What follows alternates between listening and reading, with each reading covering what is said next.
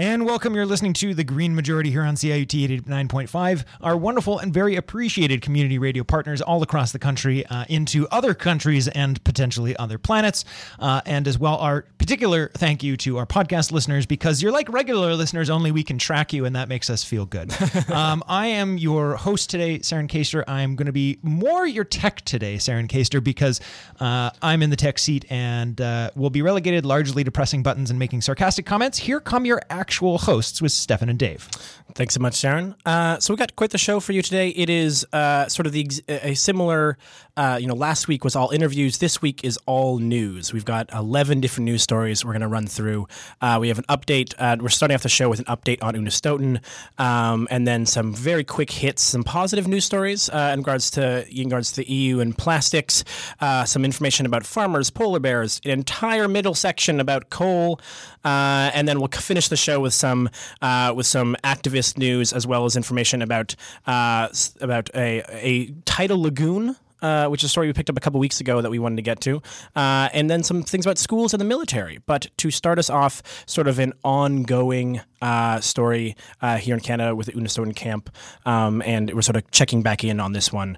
Dave, what's the newest update? Coastal GasLink, a subsidiary of TransCanada, has suspended work on part of their liquid natural gas pipeline running through northern BC after artifacts were discovered on site, possibly dating back thousands of years. The company insists that it did a proper archaeological assessment of the region, but was unable to enter that particular area for lack of road access. The stone tools were discovered only after bulldozers upturned the forested land to make way for a workers' camp. The Unistoten clan of the Wet'suwet'en First Nation claim the find proves that the area has historical, cultural, and spiritual importance. They argue that the company has relied on unclear definitions of archaeological assessment requirements in order to get away with conducting an armchair review without physically assessing the land at all. So they have been combing the area themselves for material evidence supporting their oral history in lieu of an on-site archaeological assessment. More and more supporters seem to be arriving at the protest camp and healing center set up by the Unistoten in 2010 to help prevent the pipeline from being built through unceded land which might legally fall under the jurisdiction of traditional hereditary leadership rather than the elected councils who have signed agreements in support of the project. A month ago, the company also temporarily stopped work when Indigenous hunters began entering the area to access traps that had been set up there. Justin Trudeau was recently almost shouted down at his own community event by an Indigenous woman asking when Canada would begin seeing them as human beings. Trudeau responded that Canada has failed to live up to the spirit and intent of the original treaties and behaved in paternalist and colonialist ways that has, quote, lacked respect. He also stated, "I understand your frustration." Unistoten website states, quote, under Section 13.2 of the Heritage Conservation Act, administered by the Ministry of Forests, Lands, and Natural Resource Operations, Coastal GasLink must not damage, excavate, dig in, or alter or remove any heritage object from a site that contains artifacts, features, materials, or other physical evidence of human habitation or use before 1846, or from a site that contains artifacts, features, materials, or other physical evidence of unknown origin. They also state, quote, the Heritage Conservation Act is binding on the government and overrides any other conflicting act. It protects heritage sites predating 1846 AD and requires Coastal GasLink, as BC, OGC, and EAO permit holder, to cease all work immediately. TransCanada, meanwhile, has just made record profits for its shareholders for the 19th consecutive year. Yeah, so two quick notes here. The first is that I think it's specifically it's quite a Western I think or ideal is the wrong word, but quite a Western mindset, I think, to have this level of protection for historical sites. That is so much beyond what we are protecting for the people currently living there. You know, it's a very specific way of mindset to presume that something is that people lived there 200 years ago is somehow more important and able to say stop this type of action. while entirely ignoring the fact that people are currently living there, and that to even discover this, they had to destroy those traps to get into the space. This you're causing current harm to these individuals, and yet because it's not somehow history is sort of seen, quote unquote history is sort of seen as important enough to prevent this kind of action. It strikes me as a very specific mindset that seems to exist. Well, I suppose certain people would argue that it's a question of whether or not the pipeline is running through. How long have the people been dwelling in the pipeline path, right? So this lends credence to that historical. Right. That they've and interestingly, this was something that they've been calling for well before this discovery. This was actually something that that the Unstone camp had quite clearly had stated that this was a historical site. They had been living there for quite some time, and that they actually had asked for this type of review prior to this discovery.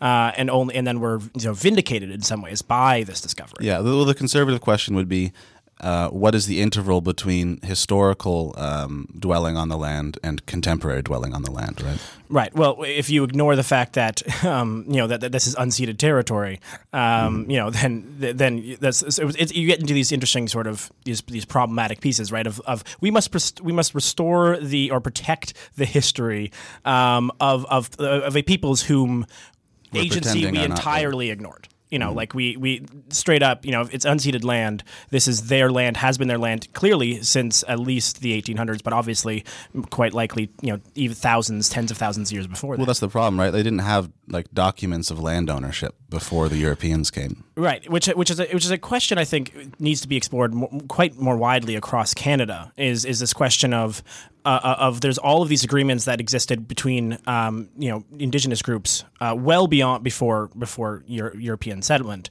and yet all of them are basically seen as void. And these papers that the Europeans brought, despite the fact that they were they're often signed in bad faith or poor understanding or all these other issues. Like if you look into an ongoing contention around the Toronto Purchases, and it is just one example of this.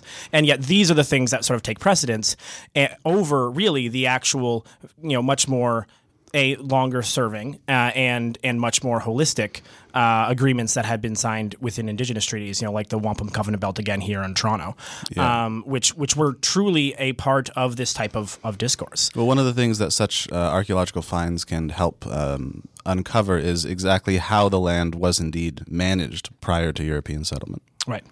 Sorry, just really quickly. In my proud history of putting words in Justin Trudeau's mouth, going back to his comment to the woman who interrupted him, if you're a random person just your average citizen, it is extremely appropriate to express compassion, especially for historical crimes like the one. So his expression would be amazing and great and really valuable if he was a regular citizen. When you're in a position of power, you have to finish that sentence. Mm-hmm. And the end. There's only two ends of that sentence. One of them is, and here's what I'm going to do about it. And the other one is, what are you going to do about it? And we didn't hear any plan. So I'm going with, and what are you going to do about it? Now, that's not the tone he wanted to present, but that is the rest of that sentence. Well, in the conference, he finished by spewing his regular sort of vague stuff about how we're working with people to do stuff and make the processes better. Right. Sort of a classic Justin. But what's amazing is that he says, failed to live up to the spirit and intent of the original treaties, and we've behaved in ways that have lacked respect, and I understand your frustration. To me, that's just insulting. Well, it's insulting. Obviously, for many he does reasons. not understand their frustration. And the rest of that was, and now we're kind of locked in. So, I mean, what do you want me to do about it? Well, not to mention, damn, it sucks to be you, but what are you going to do? Not to mention the fact that the original treaties were signed quite often in quite, were themselves colonial in nature. That was the whole point of them. Occasionally at gunpoint? Yeah, well, and also some of these treaties were not signed at all. In this particular case, there is no treaty that was signed to cede this land. For some reason, he has to believe in the benevolence of the treaties. Yeah, and I don't know why that it's is. like, well, it's because at some point you start questioning the value of this Canadian state. But let's move on to EU plastics. So yes, in a totally different realm, we have the European Union last week or the week before officially ratified its plan to ban single-use plastics, which will reduce ocean litter, save their economy at least $30 billion, and reduce CO2 pollution by 3.4 million tons. See, it can be done. Quick little hit of a story that the EU has been ahead of the game on recycling for quite some time. I think in part because of their sort of their larger system, and in part because of the density that exists there. I think here in Canada, it is so much easier, I think, actually, to allow ourselves to keep throwing stuff away because we have so much more land. And in places that are much more dense, you actually get stronger and stronger regulations to try to reduce this type of thing because you have to live beside it. There's an element of which you can't just otherize the waste. Put it beside, get it out into places where, either no one or disadvantaged peoples will be affected and the average person will not be. Yeah, once those English vacationers get down to Cyprus, they can't enjoy their water. Well, yeah, exactly. Yeah, they're not in. And so it's not surprising that the EU is moving on this. But at the very least, it should, in the same way that previous EU laws around technology and moving towards a more circular economy have proven to be effective, I think this... Hopefully what we're seeing here is a number of plans that are getting put in place that when we see a larger shift in Canada, United States, and other places, they'll have examples of effective policy that might help. It's good. It's always positive if someone's trying something, and I think you can learn something from all these different things. Speaking of learning from things, let's go farmers. Some farmers in the US and the UK are spontaneously switching to vegan farming in light of environmental pressures. Yeah, so this is like an interesting story, mainly because shout out to the vegan listeners, the vocal vegan listeners here, which is that it is rare you hear this from the other side. You actually don't often hear the concept of taking veganism on the farming side. You usually see it on the individual side, and I think on the farming side, it actually is, to me, almost more. It's a little more powerful in that it is the autonomy there for the farmers themselves is so obvious, so that they get to make this call and they can move forward on it. I'm kind of curious what that means in some capacities. Like, obviously, some of it's probably shifting away from actually selling meat or raising any of these cattle and stuff like that. Yeah, well, they get rid of their goats and start planting. Yeah, vegetables. Right, and anything that reduces the amount of cattle herds not just the United States, in the world generally is good. We desperately need fewer cattle herds all over the country. So maybe this is I'm not going to say this is going to change everything, but I think it's at least, like the EU plastic story, it's another small step towards a slightly better world. Yeah, and if I'll just take this opportunity to clarify for our vegan listeners what my position on that actually is. I don't think people can be asked to make those types of changes. I think they automatically have a social resistance. So I think a lot of the time when people hear that, they think, oh, so you don't want to put any, you don't think there should be any pressure to adopt more sustainable eating practices. No, you got me wrong. I'm actually more authoritarian than you. I don't think people can be left to make those decisions, and I think we have to force them. So just to take that opportunity to be clear, I'm actually more extreme than you, not less. I recently saw a story about how they're making cattle farming more sustainable by developing fly larvae, by breeding fly larvae to in feed these them? Big buckets. Yeah, I don't know. It's quite the get a higher protein yield. Right. The percentage of food that is made to then feed cattle is terrifying. But let's get to one more story before we finish up. Polar bears? Yeah, let's do polar bears. So polar bears, wonderful symbol of climate change, have begun migrating through Russian towns in large numbers due to loss of habitat. The small town of Belushia Guba has had 52 polar bears walking the streets, and fences are being erected around playgrounds. People are afraid to leave their homes, and some workers are being bused to work in military vehicles. So I'm on record on the show as having a favorite Armageddon, which is the jellyfish Armageddon. I would say that a united polar bear invasion has got to be up there. Emaciated polar bears walking through your town. Yeah. I think, Dave, that just means they're hungry. Yeah, exactly. Oh yeah, an emaciated polar bear is as dangerous enough, not more than a larger one.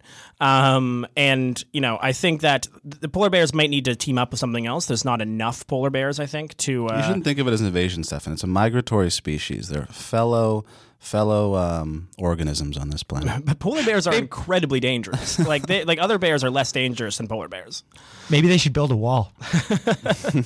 To keep all the honestly, the Northern Wall. That's a good Game of Thrones reference. The polar bears are coming, everyone. They're trying to get north, though. Right. Oh well, there you go. Well, that's okay. Now we're just trapping the polar bears I don't into know. your All I know towns. is the ice is disappearing and they're savaging Russian towns. Right. Well, polar bears have long been. I part of me wonders if you can actually track climate change just by polar bears. So the first scene of polar bears is a healthy polar bear. Then you have the emaciated polar bear falling off ice, and then you have the polar bear in the town. And the last polar bear is a polar bear who's like living in New York City. And then once you get to that, then that's the Armageddon. The polar bear in New York City is the scene that's then it's over for us. Hurling jellyfish at the children. Exactly, that's what you would do. As somebody who plays a lot of video games, I find it very easy to imagine armored bears with weapons. So it's not that crazy to me personally. All right, well, there you go. Okay, well, we're going to come back. We had 3 longer stories about coal in the middle section. So we're actually going to throw to the music break in a half a second. And we're going to come back actually we got coal from a German coal story, an EU coal story, and a US coal story. So it's going to be we're going to be, to steal a term from American right-wingers, we're going to be rolling coal all in the middle section. But first, we're going to listen to a music break from Saren. Saren, we'll listen to. Too soon to say it now? Is it too soon to wanna say it to you? Tonight, I'm gonna fill your guitar. The Green Majority is entirely listener supported. Our goal to reach minimum solvency is to raise $300 a month. If you enjoy the show, please consider becoming a patron at patreon.com for as little as $1. And we are back. You're listening to The Green Majority here on CIUT 89.5 FM, our wonderful and very appreciated community radio partners, alien listeners, podcast listeners, and those 3 people on 3 different radio stations right now who just randomly changed the channel and like, what the heck is this? You're about to have your mind blown. Yes, all about, yes. I do imagine these folks who are just driving down the train and be like, you know what I wish I could know about? A lot about how coal is impacting the world. Or It's actually about how the world is impacting coal. All right, well, let's switch it up on them. See, my mind is already blown. Let's start. So Angela Merkel is expected to adopt a recommendation to close all of Germany's 84 coal plants by 2038 to meet its international carbon commitments. The decision was made after 7 months of hard discussion between the 28 members of an appointed panel, which included federal and state government officials, industry and union reps, and scientists and environmentalists. Coal currently accounts for 40% of German electricity, with renewables at 41%. The plan will spend $45 billion in aid to coal-producing regions, since there are still 60,000 jobs directly or indirectly tied to coal in Germany. Those coal-producing states were disappointed that they didn't receive the $68 billion they were looking for, as they will face tough elections against the far-right Alternative for Germany party in the wake of the decision to kill the coal industry. The LA Times quotes German industry economics professor Claudia Kempfert as stating, quote, "It's a big moment for climate policy in Germany that could make the country a leader once again in fighting climate change. It's also an important signal for the world that Germany is again getting serious about climate change. A very big industrial nation that depends so much on coal is switching it off." One poll suggested that a great majority of Germans are in favor of an even faster phase-out of coal by 2030. The 2038 deadline could still be moved forward 3 years, as recommended by the panel. Germany is already set to shut down its 7 remaining nuclear facilities by 2022, which was decided after the Fukushima catastrophe 8 years ago. This means that in just over 20 years, Germany will be relying on renewables for between 65 and 80% of its power. Germany will, however, still miss its 2020 target of CO2 reductions of 40% below 1990 levels, and will instead be around 32% below. The new decision could mean that Germany will have reduced its emissions by 55% below 1990 by 2030 and 80% by 2050. The panel also recommended that the highly contested final 250 acres of the 12,000-year-old Hambach forest should be protected. The forest is meant to be cleared for a coal mine, but activists have been camping out in the trees for years to prevent its destruction. Now, the major German company RWE has agreed to stall its logging in the forest until the fall of next year. The company claims that preserving the forest will cost them tens of millions of euros. So, yeah, Saren is doing is playing the world's smallest violin for this coal company. He's crying me a river. Yeah, exactly. Well, first I will say this is obviously great news. It's an interesting follow-up to a story we did cover, actually. Now, when they made the decision actually to shut down those nuclear facilities, because it was one of those things of like, environmentalists were getting a win, and yet the response or the solution to the win of getting nuclear facilities was more coal. And that was a frustrating experience for those of us who care deeply about climate change. And so this is a great follow up to that in many respects. Although we did still lose those extra years that could have much more easily sped to a decrease. You think they should have held on to the nuclear in order to get rid of the coal? I have a relatively, I have my stance is that I would rather have nuclear than coal, which I'm sure is which is like if the vegans are the most likely to be verbal about it, the anti-nuclear establishment is second on the show. So I'm sure we'll get message about that. But at this moment in time, if you currently, I'd rather have a currently nuclear plant open than any new coal for sure. There's just not a question there. But this is interesting. This is a huge step. Something that's obviously happened in Ontario, much different scenario in that we were mostly just had coal-fired power plants. We didn't have a huge coal actual mining industry, and so that's a different decision. And how starkly this is different from obviously the Trump decision, or even just even when you look at the Democrat senator from West Virginia, Joe Manchin.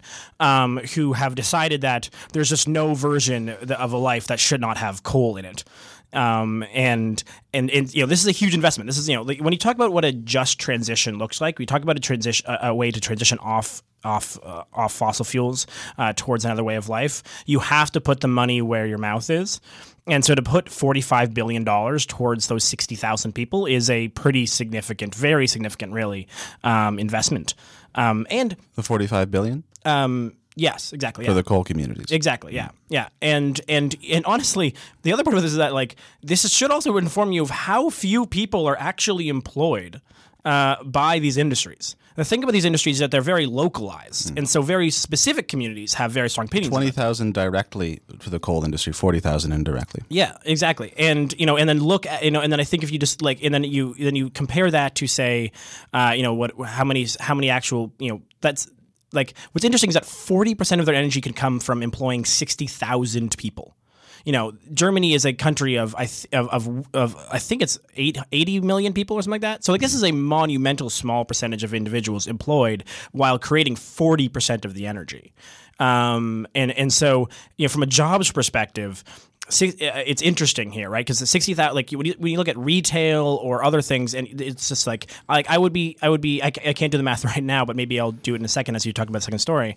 About I wouldn't be surprised if there's another organization that you wouldn't even think of, like a large supermarket who actually employs more people than the entire coal industry. And we did this math when we were talking about Walmart or retail jobs in the States, and how much Amazon was actually reducing work and jobs compared to what was who was making the coal mine. It's probably more satisfying to work in the energy industry, even if it's in coal, than to work in retail or something. I would argue that the coal miners themselves would have a slightly different. Well, there's a difference between working in coal and mining coal. Yes, for sure. Yes, I would agree with that. But we have 3 coal stories, so let's get on to the second one. Also, it pays better. Yes, that is true. The Anglo-Swiss mining giant Glencore, which is one of the world's biggest coal champions, had been expanding its coal operations by purchasing mines from companies who were dumping them, but has now decided to put a hard cap on its coal activity since its shareholders signed a climate initiative. The initiative, called Climate Action 100+, is supported by 300 investors, managing $32 trillion in assets. The initiative has been influencing companies to disclose climate data and reduce emissions, and has in the past gotten Shell and BP to set emissions targets. coal still accounts for 25% of Glencore's income. So Glencore is a company I recently discovered in a conversation with a friend of mine whose history is incredibly dubious. In fact, one of the major knocks against the Clinton administration was that on his last day, he pardoned the founder of Glencore. Why did he pardon the founder of an Anglo-Swiss company? Because he had been basically violating sanctions for quite some time. Against who? I believe it was Iran and others. It was like Glencore as a whole thing, but Saren's got some data. Ooh, no, I do. You saw me furiously typing. Yes. I have some interesting data for you. So these are both of these numbers are coming directly. This is not exactly what you're asking for, but I think it will help put some specificity on what you were just saying. So according to Stats Canada, which I'm going to go ahead and trust, in the 2017, which was the most recently recorded year, Canada in all types, so salaried employees and hourly employees, employed just under 200,000 people, all of Canada in the oil industry. Walmart Canada, so only for Canada, employs 91,000. So we talk about the oil industry as being like the linchpin of the Canadian economy. Well, apparently half the size of that is Walmart, and I've literally never heard anyone mention Walmart in Canada. Well, and to sort of to extend that to a conversation about the same type of people who are arguing that that you cannot reduce these types of coal jobs are the same ones that are cheering when you see 1,000 people laid off in the news media. And news media is certainly a decently paying job in comparison. And so there's the level of which I think a big part of this is the fact that these are localized in these conversations. Who cheers when the news media gets laid off? The conservatives who hate quote unquote fake news. The BuzzFeed and these other organizations Trump literally tweeted about it, saying like, haha, they're bad. This has been, the conservative news media is very much pro the destruction of news. I mean, it's a shame to lose dignified jobs in any sector. Well, exactly. And I think that's why the importance is to invest in actually retraining. And then of course, so to slightly switch to this sort of larger So piece. the Glencore thing with Bill Clinton. Yeah, well, it is terrifying. It's Glencore itself is a company that you should just like do some research on. It is under a series of sanctions recently for some of its actions in other places. And so the fact that it is, it's another example, I think, of these mining companies that bring in all these assets into Swiss bank accounts or into Canadian banks. Obviously, Toronto is the mining capital of the world, and then. But at the deep expense of other places where they actually operate, and so it's very much when we think about. I think we so often think about development, quote unquote, as rich countries sending money to less developed nations, but the amount of which these less developed nations are subsidizing the rich countries through things like mining and resource extraction is at least equal, if not to the other way. The wealth is not coming. Like whenever you hear someone complaining about the idea that we're spending too much money on helping these people, or sending money in aid in some fashion, understand that more money is coming back our way through these sort of extraction and resource extraction type moves. So it's like it's a whole thing. But I want to make sure we get to all three stories. So let's get to U.S. coal. So a 49-year-old coal plant in Kentucky, USA, is being closed in spite of a tweet from Donald Trump that tried to sway the Tennessee Valley Authority's decision. The authority has generally been moving away from coal in recent years in favor of natural gas and renewables, since keeping old coal plants running has become too expensive. Murray Energy Corporation, led by Trump supporter Robert E. Murray, which supplies the doomed plant with its coal, has tried to convince authorities to keep the place open. Mary Ann Hitt of the Sierra Club said, quote, "Once again, Trump's cynical efforts to bail out millionaire coal executives have been overcome by the reality that coal plants can no longer compete with cleaner, cheaper energy sources." NPR reports, quote, "Last year, Trump ordered Energy Secretary Rick Perry to take steps to help struggling coal and nuclear power plants, which have trouble competing against cheaper natural gas and renewable energy. No such plan has been carried out so far. Meanwhile, coal plants have continued to close during Trump's time in office, and coal consumption in the U.S. has hit its lowest point in nearly 4 decades." Yeah. And this is a thing that sort of wraps this whole coal story, I think, in a little bow, which is that the argument for so many years was in the sort of the implication for so many years was that we couldn't afford to be carbon neutral or to have renewables or low carbon options because it was too expensive, and that the greenies were trying to make us spend more money for energy, and how dare they? And now that you get to a point in which the cost per watt is actually cheaper for many renewables than coal, and it has and natural gas as well. Now, natural gas is still a fossil fuel, and so it's not perfect, but is at least as a replacement for coal is decreasing is certainly decreasing some carbon. But like now that we get this far, suddenly it becomes an economic issue of trying to help these people, right? It switches for some reason, and the reason, as a spoiler alert, is because the political system is captured by the fossil fuel industry. But for some reason, you're seeing this experience of renewables are too expensive, and so we can't use them. Oh wait, renewables are cheaper. Oh no, now we have to care about the jobs that will be created that we'd be losing. You know, it's as if the jobs that are created by renewable energy are somehow worse jobs than mining coal. And there's a huge movement around trying to do job reskills and job training here, and yet. At this point, the numbers make it quite clear that if for economic reasons and for environmental reasons, renewables make more sense, and so we just have to invest in building this infrastructure. And the problem with that is that the infrastructure exists not only as actual physical infrastructure for these long these hard path energy systems, these long transmission lines and these centralized sources of energy. It also exists within the political system. It also exists within the people who have the money. The fact that a coal baron has Trump's ear enough to try to get one coal plant saved in Kentucky that's 50 years old should say something, right? The fact that these energy barons are so close to the president that they can get these kind of actions, even when they still fail because the economics aren't there. And it's that. It's this thing of there's so many more options. But Sarah wants to jump in. No, we're basically we're nearly out of time, so I just wanted to make a joke. We're learning in the last 24 hours that Trump may have tried to may be in the process of trying to sell illegal nuclear secrets to Saudi Arabia. Maybe he's just trying to help them get off oil. Oh yeah, that's exactly that's definitely the plan. And this is that sort of speaks to a larger sort of issue, but like I guess if I had to sort of wrap this up, it's to me that the coal industry has been dying for years, and it is why actually. So I have a slight. We have been wanting to do a show, sort of a deep dive into the Green New Deal.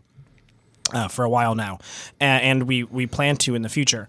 But one part of this that is important, and I think to highlight, is that when people look at sort of the protests you see in France against Macron for trying to raise the price of gasoline there, as part of his agenda towards environmental quote unquote reducing carbon, I was reading this back and forth on Twitter, and sort of people see that as a failure of green technology or of green movements or of green plans.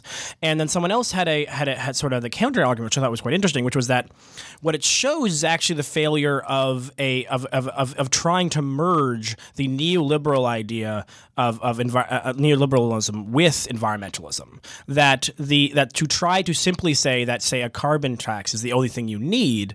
Or that raising prices on these types of goods is the only thing that you need to actually reduce consumption, is only half of the story. Because as we say in San Francisco a couple times last week, my thing is that everything should cost more. Everything can only cost more if you are then also providing the people who are the most harmed the resources to afford these new prices.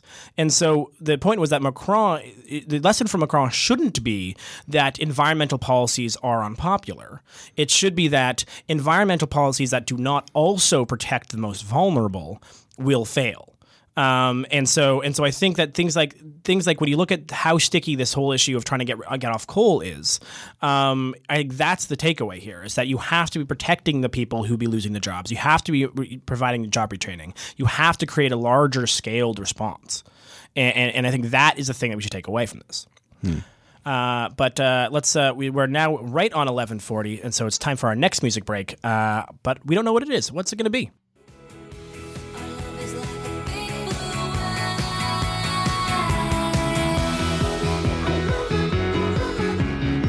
It's like a big blue wave.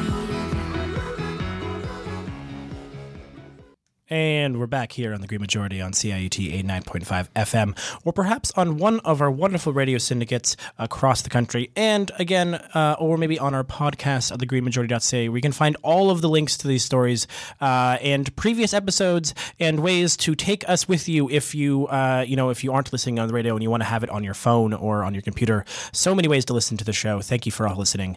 And we've now got 4 news stories, kind of quick hits here, starting with we had energy theme in the middle section, so we're carrying on a bit of energy theme just for this first story. Dave, what we got? The Swansea Tidal Lagoon project, which will generate renewable tidal energy electricity off the coast of Wales, might be able to go ahead now without any government subsidies, since investment might be coming in through power purchasing agreements from several major companies.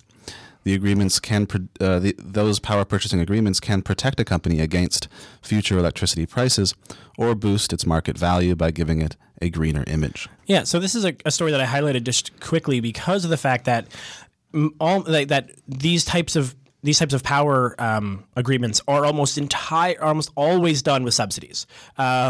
Even sort of more traditional types of power are done by subsidies. And basically, the government thought that this was not going to be worth it, and so they were sort of like, we're not going to invest. And yet, the company was still able to go find out actual individual places to sell this energy to.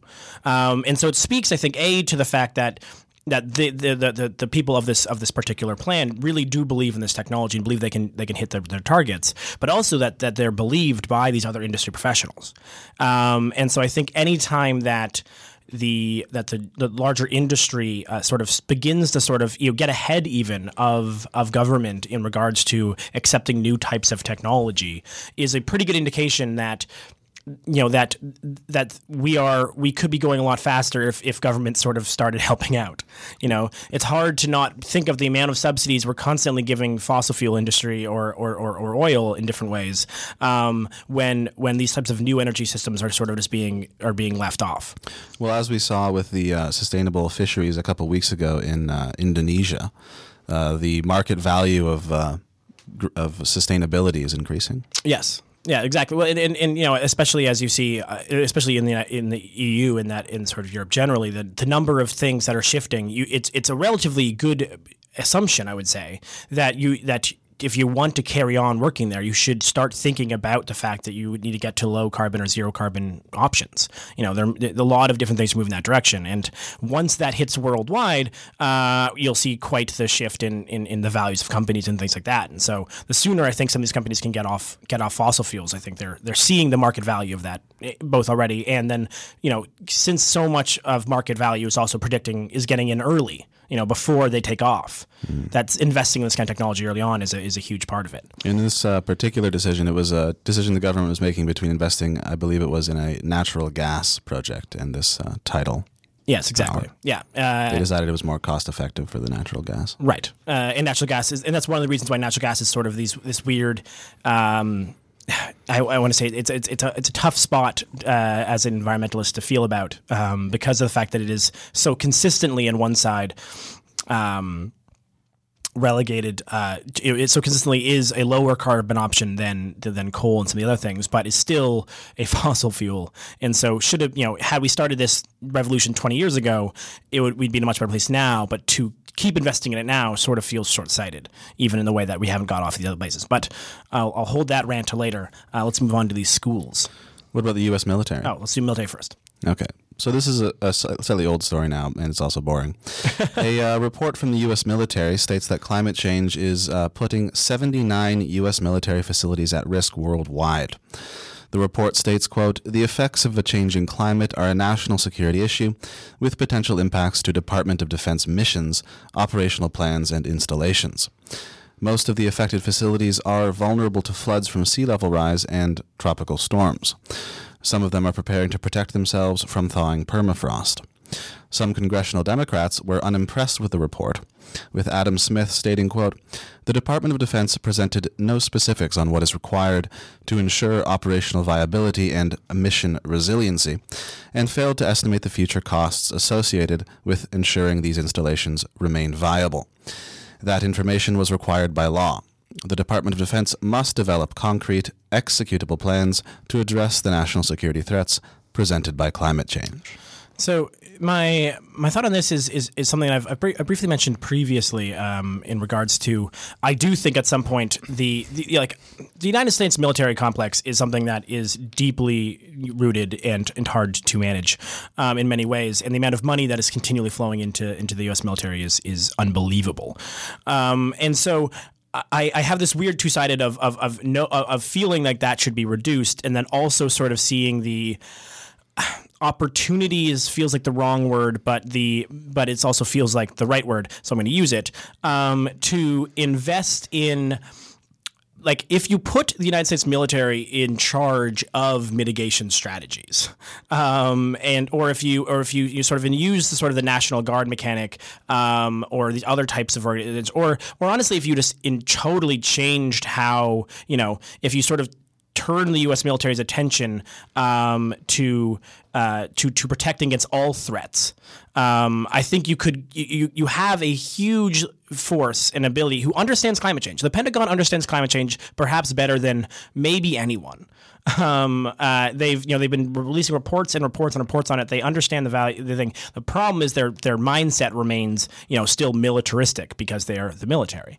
But I do think that there is a huge force of people that you could act, that could be mobilized to act, to build, mitigation strategies, to plan, to rebuild infrastructure, to actually work on these things. And there's huge issues about deploying military, internally in your country. But as the states continues to not fund disaster relief efforts, or to fail on that front, eventually the answer I think they're going to come to, unless they switch course dramatically, is that they're going to start using the military more and more often to respond to these threats. Well, if we need the moral equivalent of a war to stop climate change, let's use the moral equivalent of an army. Right. And I think that is and so I think there's obviously many problems with this, and the idea of stationing a bunch of military personnel within the country is a dubious task. Well, they're also trained to assault human beings. Well, exactly. Yes, exactly. There's many other problems with this plan. But it just strikes me as one of those things that it feels like how intractable the ability to cut military funding feels like, and how much the U.S. military does actually understand the threat of climate change.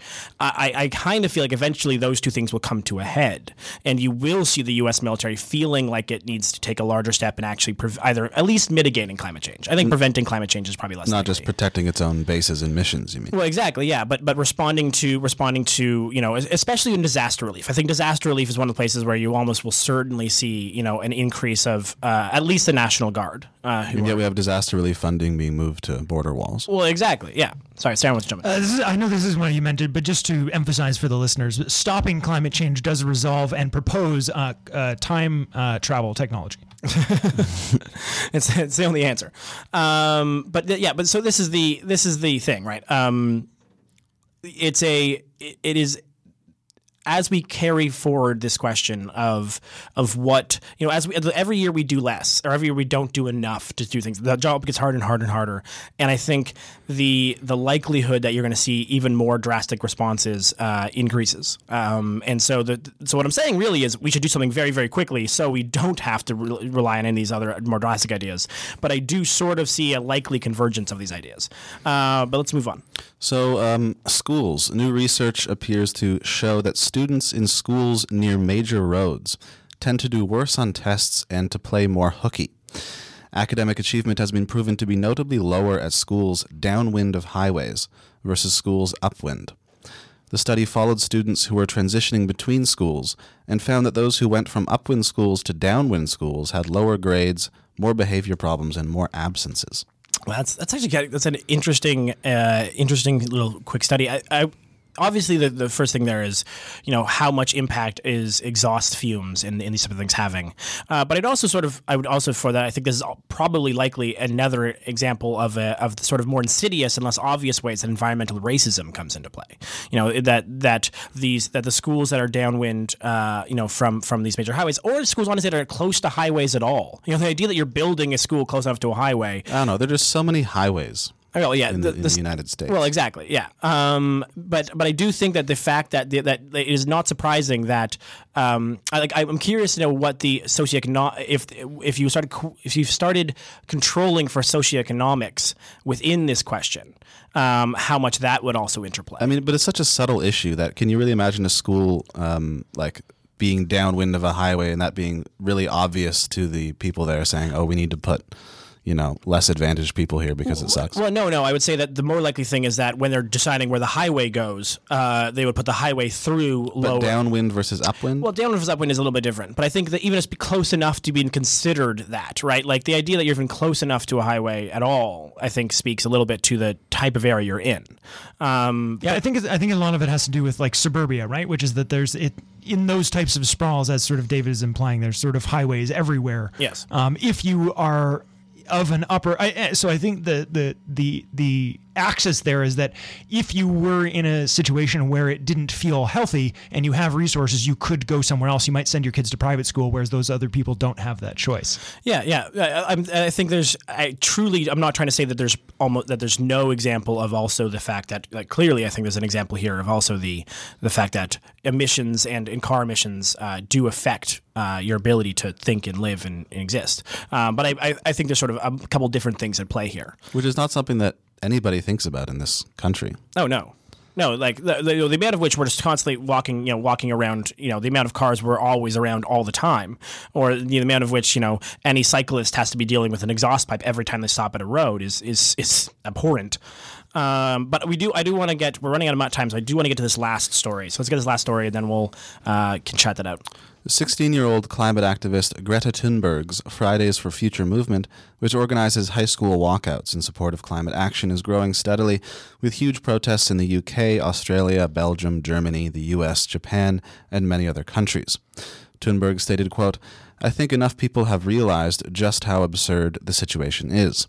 We are in the middle of the biggest crisis in human history, and basically nothing is being done to prevent it. I think what we are seeing is the beginning of great changes, and that is very hopeful." Bill McKibben said, quote, "The movement that Greta launched is one of the most hopeful things in my 30 years of working on the climate question. It throws the generational challenge of global warming into its sharpest relief and challenges adults to prove that they are actually adults. So many thanks to all the young people who are stepping up." Some politicians have spoken publicly against the strikes, with an Australian minister claiming that protesting only teaches young people how to receive welfare. A Belgian minister said the children were being led by shadowy powers, but was swiftly contradicted by intelligence chiefs. The Guardian reports that for the past few Fridays there have been tens of thousands of students striking worldwide in between 30 and 50 cities. A strike planned for March 15th is expected to reach 150 cities globally. Yeah, and this is something I think this movement is interesting in its power, in that it is. In the same way that I think that the conversation about whether of the millennial generation is having about whether or not to have children, I think, which I think comes as a surprise to the older generations. I think this is the next example of that, which is these are people who are truly aware that they are going to experience the worst of climate change, and they are being totally ignored. And the response they are getting is just, talk about paternalistic. The responses of "you should be in school," or that this is somehow not as important as anything. It's like, what is like I think it comes from the same place of just complete negligence on the understanding of the scale of what's happening. If I was going to recommend that, if the grumpy people who want these courageous teens to go back to school, if they want them to do that, they're telling you how. They will go back to school once you start doing something about climate change. Yeah. You know, like they've given you the action, so it's just the question of will you take that action or not. It's also a matter of like even if you're dealing with much smaller children, right? Because there's a lot of condescension in that, right? So when they're like, oh, what could they possibly know? They're just high school students, right? So when they're saying that, they don't think they have to make any attempt to even listen to what they're saying because they can just dismiss it out of hand. What would they know? They're high school students. So, but like even if you're dealing with like a 3-year-old who wants a cookie, right? You have to like at least pretend to hear them out. And what you like realize is that these kids actually have a lot more information about these topics than you do. And all you're doing by not even pretending to listen, like even if you don't really think they have anything to say, if you show them that you're not even going to listen, you're actually like even the best, most mature child on the planet is not gonna like that. Like it's escalation, well, right? And when are people gonna learn? Like whether or not it's legitimate. This has nothing to do with climate change. It just has everything to do with youth. Stop trying to think that if you condescend to them, they're gonna do what you want. Right. But then further, like there's this question of, and this is my last comment because we'll just run out of time in the show. But further to that, I think there's this element of, you know, where do you think the 16-year-old climate activist learned about climate change? School. This is what happens in science class. You know, like the chance that these children have now gone through what would be a science course about climate change. They have now sat in a room in school for hours, for now months, researching and learning about climate change. No, like the chance that you don't realize how less you learn once you leave school, and the idea that they are going into class day after day to learn about this problem that is a scientifically proven existing, and then when they react very rationally to the problem, they're told to go back to the place they learned about it because that's where they should be better served. Like this doesn't work. The only answer is to solve climate change, and so kudos to all of these youth who are striking and the continued work on it, because I think it's one of the more powerful moves you can see. And the next one, again, is planned for March 15th across the world. So with all of that, thanks so much, and we'll throw it to end. Yeah, that's all the time we have for today. Thank you so much for listening. Stay tuned. Have a good green week, and we'll have all information at greenmajority.ca. Take care.